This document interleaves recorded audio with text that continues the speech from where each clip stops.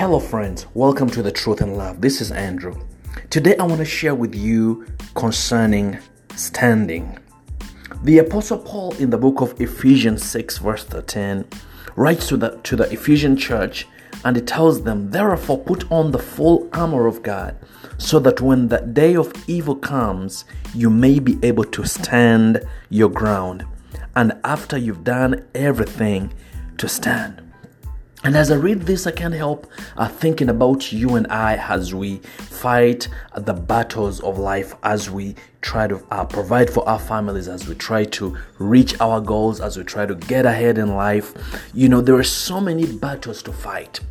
No wonder Paul encourages the Ephesian church to put on the full armor of God, so that when the evil day comes, they will be able to stand. But then he ends the verse by saying, "And after doing everything, to stand." Today, my friend, as we enter into this new week, as we enter into this new day, or as you even finish this day, I want to encourage you to stand.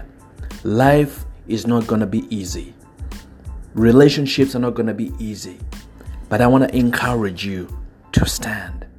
Maybe you've lost the commitment you had as regards to your faith in God. Maybe you've given up on your relationship. Maybe you're about to throw in the towel.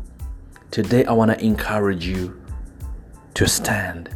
After you've done everything, stand. Because remember, you've put in so much work, you've invested so much time, and we don't want to lose the investment, the time, the commitment, the sweat, the tears that you put into this particular thing.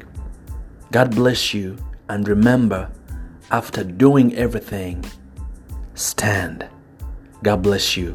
This is Andrew with the Truth in Love.